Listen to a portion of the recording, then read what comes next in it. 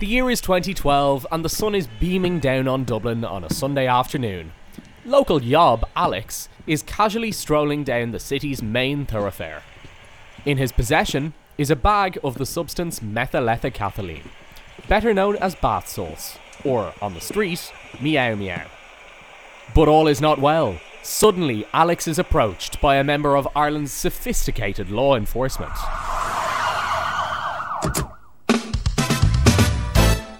This is Sergeant Des Hurley checking in the Pierce station from Grafton Street, and I seem to have a suspicious character approaching me, and I suspect, due to the bulge in the silver tracksuit on the left and right hand side, that he may be in possession of some meow meow. Fresh out of Templemore, of course, after doing the thesis on the Misuse of Drugs Act 1977, I'm well versed in how to approach and deal with such nefarious characters. Sunshine, I suspect you may have some of the meow meow on you. Can you confirm if that's the case? It's alright, I get profiled because I got a matching North Face tracksuit on, and I get dragged down to the Pierce Street Garda station. Obviously I say nothing, being the smart and savvy criminal that I am, but sure, look, he pulls it out of me and finds this white magic. White magic, huh? Just as I suspected. Well, look, you can stay here for a while now, and the Salster will be on his way, but I'm telling you now, bucko, you're going to be in the slammer for a while. Right, so what do I do next? So I ring my solicitor and get him down to Pierce Street Garda station. From my perspective, how do we get out of it? Welcome to Legally Fond Episode 2, Constitution on Crack.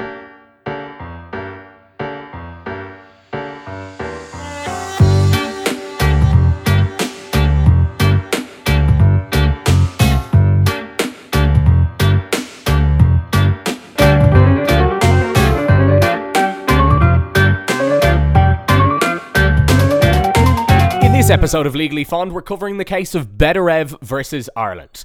As a result of this case, Ireland legalised ecstasy, ketamine, magic mushrooms and other drugs for 24 hours. This happened back in 2015, and you might remember the media, and particularly the world's media, went crazy at the time, saying Irish court legalises ecstasy and 100 other drugs. Ireland just accidentally legalised drugs. And according to BuzzFeed, someone in Ireland made a mistake and ecstasy is now legal. But why were those drugs legalised? Were they actually legalised accidentally? Who made the decision? Why for 24 hours? And who held the party? Now, before we get into this case, we've got to explain some of the law behind it. Ireland has a constitution, Bunrucht na hÉireann, which was voted in 1937. If you haven't taken time to read Bunrucht na hÉireann, there's a lot in there, from foreign affairs and international relations to how legislation can be passed by the Oireachtas, how the courts work, and the fundamental rights that all of us as citizens of Ireland are entitled to. So it's important to understand that there is a capacity in Irish law for people to challenge things, legislation, laws that they may believe to be unconstitutional. And this is done by submitting a case to the courts in which you believe something has violated the terms of the Constitution, and then it is a matter for the courts to determine whether that is the case, and that involves looking at the provisions of the Constitution, analysing them, interpreting them, seeing what the drafters of the Constitution intended, and indeed basing them on modern standards and in relation to modern society. And then they rule whether it is unconstitutional or indeed there is no issue with its compliance with constitutional provisions. Now, the reasoning behind that is that the Constitution is the most important law in Ireland. Every law passed must be in accordance with the Constitution. So, for instance, there's a provision of the Constitution which says that the death penalty is banned in Ireland. Therefore, the Oireachtas cannot pass a law which allows for the death penalty to be a punishment for certain types of crime. That's just an example. So in this case, the plaintiff, Mr. Bederev, is challenging the constitutionality of a section of the Misuse of Drugs Act 1977. So let's say a judge decides that a law or a part of a law is unconstitutional. What happens then, Alex? Once you strike a law such as this down, it can no longer have an effect. So Mr. Bederev, who was charged under this, he could not be arrested and he couldn't be put in prison for trying to sell these drugs. So the effect of this was every drug on that list was technically legal for 24 hours. So ketamine, magic mushrooms, ecstasy, I think a few people threw them up on eBay to try and do a bit of marketing for themselves or for their own drugs business. But all of them were completely legal for these 24 hours. Because the law didn't exist. The law didn't exist anymore. So far, we've introduced you to two concepts: the Constitution itself and that process called constitutional judicial review, where a judge looks at a piece of legislation and decides whether or not it is consistent with the Constitution. In the Constitution, it kind of sets out how the state is going to work. We've got three organs of the state. We have the Oireachtas, the government, and judiciary. So the judiciary is the courts. So it would be the Supreme Court, the High Court, and the Court of Appeal. The Oireachtas is going to be made up of Dáil Éireann and the Seanad. Now, the Constitution says that the only organ of the state that can make laws is the Oireachtas. And the executive or the government is the organ of state which has to carry out these laws.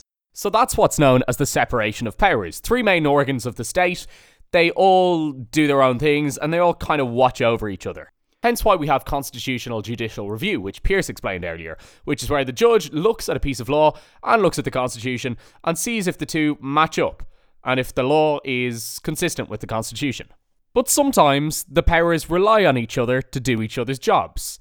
Pierce, maybe you'd explain this. Essentially, the task of government is so huge and so encompassing insofar as it regulates essentially every aspect of what we do in our daily lives, whether that be pay taxes, drive on the roads, go to hospitals, go to school. So naturally, the government cannot directly manage every aspect of civil functioning society by themselves. So in order to help this, in order to help them manage things efficiently, they tend to delegate to different organs, different institutions.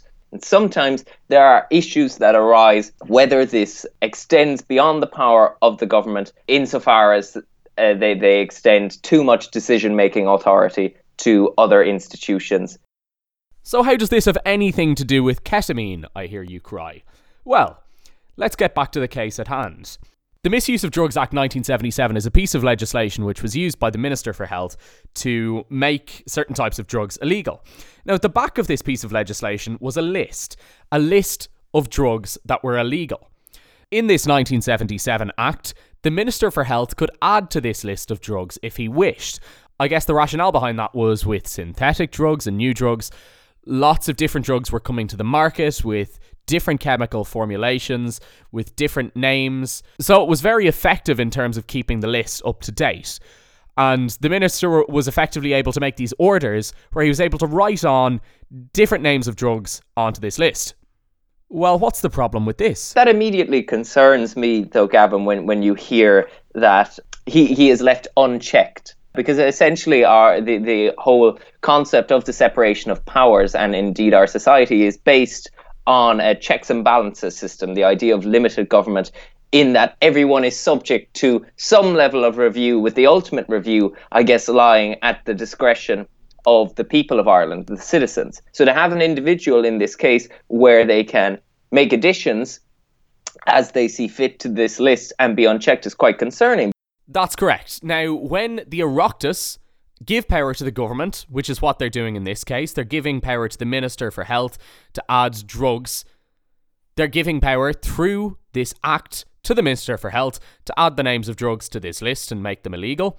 They have to give the minister a little bit of guidance so he can do his job properly and so that there's some limitations on his power. Now, it should be noted that the Oireachtas still had this power to veto any particular drug that the minister was adding to the list. So if the minister proposed to add a certain drug to the list and they thought it was inappropriate, they could effectively overrule him and reject it.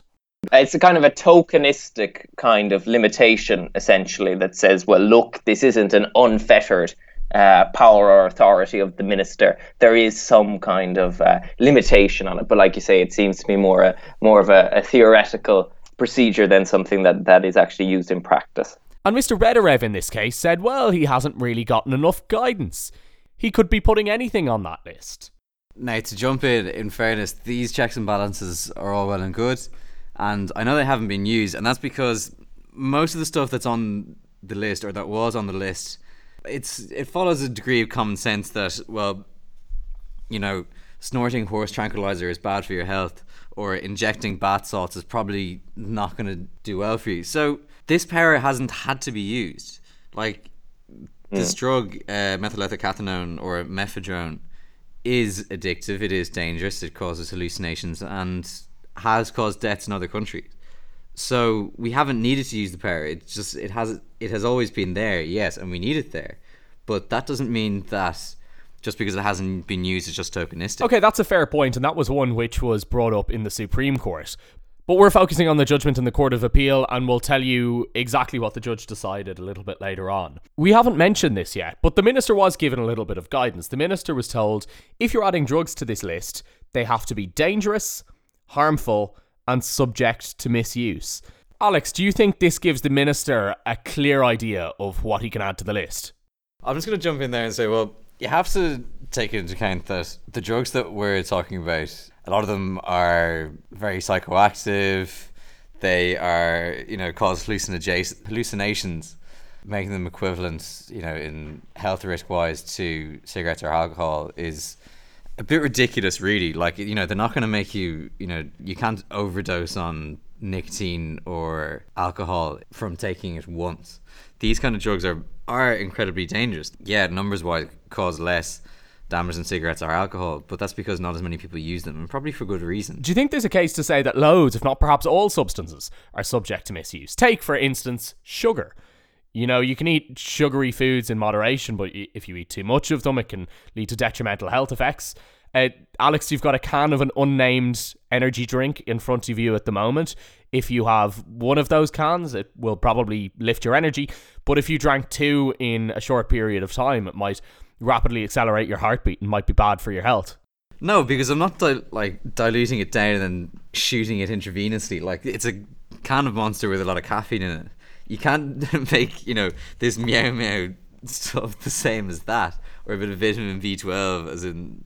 But if you take the meow meow or whatever it was, the bath salts, which were previously legal, I mean, it's not that much of a stretch to suggest some energy drink or something like that could then be considered to fall under the remit of this act. My ultimate point is that I have faith in the minister that he's not going to, Simon Harris, let's say. Simon Harris, okay? No medical background, right? Dr. Riley, at least as Minister for Health, had a medical background. And Mr. Varadkar, Dr. Varadkar. Mr. Varadkar as well. That didn't necessarily make them good ministers for health, but we have Simon Harris for the moment as Minister of Health. I'm going to have enough faith to say that in Simon Harris, that Simon Harris, as of the recording of this podcast, isn't going to throw something on that list that is completely and utterly ridiculous. The purpose of this is to make illegal things like fentanyl, which is a synthetic opiate that is responsible for numerous overdoses, especially in the States. Nobody's going to be as stupid as to throw cigarettes or alcohol or, paracetamol on this. Well, I think it's not a question of whether they do it, but whether the power extends for them to do it, and whether it could be interpreted and such an act could be justified, legally speaking. That is, obviously, I mean, in terms of common sense, it would be ridiculous to put culturally accepted drugs such as alcohol and tobacco on that list. People are probably listening to this, and particularly listening to what Alex is saying, and saying, look, I trust the health minister. He's got loads of guidance from the Department of Health, from scientists and experts there, and I trust he'll make a pretty informed decision about which drugs should be controlled or not under this act.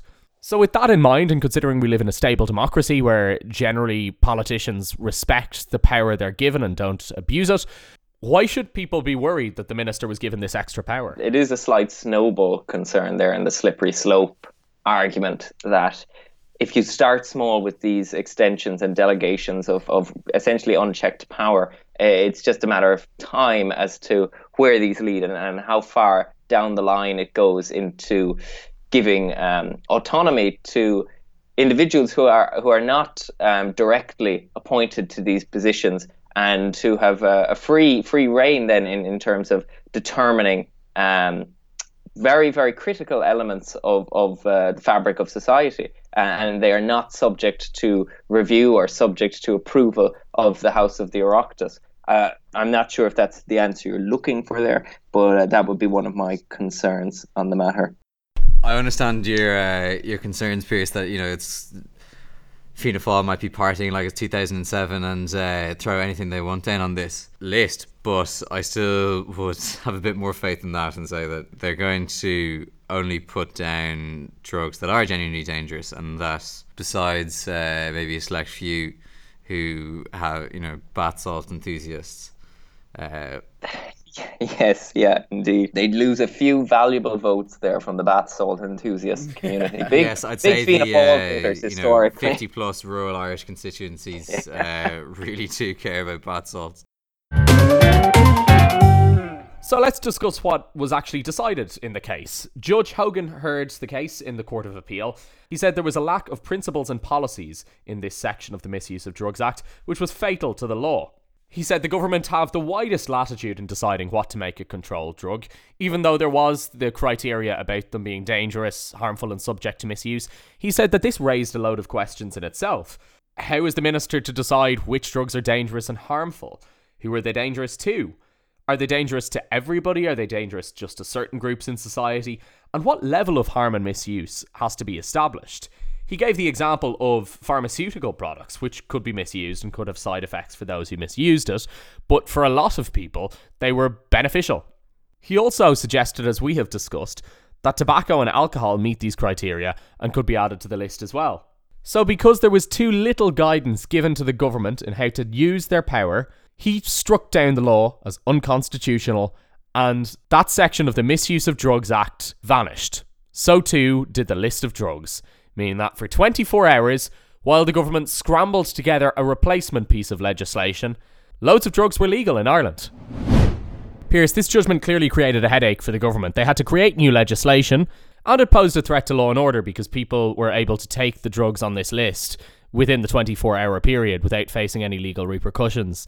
So was Justice Hogan being pedantic at the expense of the practical effect of this? I think the courts lose all credibility if they start making exceptions for laws, and if they start making exceptions for breaches of the Constitution. There can be no exceptions. If there is an issue with the Constitution which needs to be overcome, then a referendum can be put to the people to change that in order to facilitate legislation in a particular area.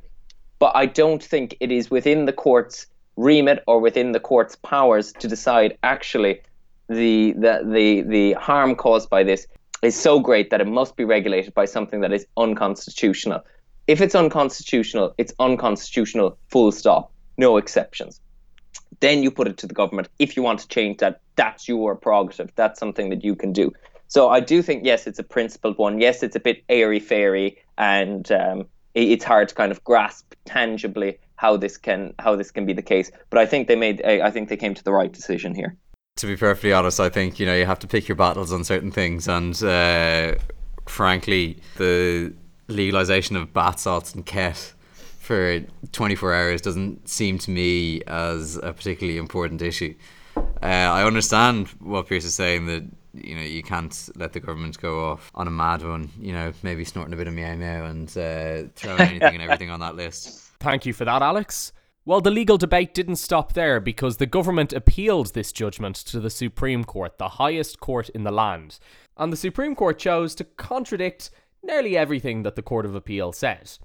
They said that there was uncontested expert evidence from the Department of Health showing the Minister for Health what he could and couldn't put on the list, and that the Oireachtas had a veto. If they didn't like a certain drug that was going on the list, they had the power to stop it going on the list.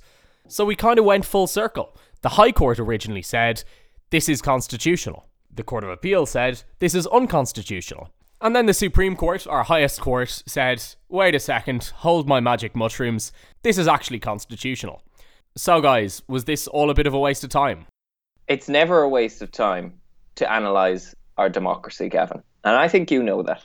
And I think it is an important aspect of, again, the separation of powers and the process of review within our society, in that we can look inward and we can assess where we are as a country and move forward in developing and ensuring the consolidation of democracy. You sound like the worst part of an introduction to a political manifesto, Pierce. But anyway, yeah. It wasn't a waste of time, and I guess, a nice bit of publicity outside of Ireland. I know the Supreme Court overturned it, but we still did indeed legalise meow meow for 24 hours. Sure. Yeah, it was a great party. Thanks Jesus, for the whole bar was Alex. packed. I couldn't believe it. I'm vetoing that. Just before finishing this episode, we might now check in with our friend Garda Sergeant Des Herlihy, who's standing on the steps of the court. Direct to you now, Pierce. Yes, of course. I'm here now with Des. Bear in mind that I've trimmed a lot of the content as it has been expletive ridden. He has a hobnob and a big mug of milky tea with him at the moment. Sergeant O'Herlihy, thanks for joining us. I must say now, I'm very disappointed with his utter misuse of the power of the courts, and I think it's time for a general review of that. And if I was having my way, I'd have the court scrapped entirely. The criminal court would be gone. And there's a bunch of fellas now, I won't name them, a good sound political party, but I think they're going the right way with that proposal there. Thank you very much, Des, for that succinct and indeed insightful review of Ireland's judicial system. And swing it back to you, Gavin. Better have simply said, leave it out. Leave it out. And that's all we've got time for on this episode of Legally Fond. Thanks for listening, and we hope you have a better understanding of constitutional law after listening to the podcast. As always, you can check out our blog. It's legallyfond.blogspot.com for more information on the cases we've been discussing. But if you want information on Meow Meow and other drugs that we have mentioned, unfortunately we can't help you with that. Talk to you soon.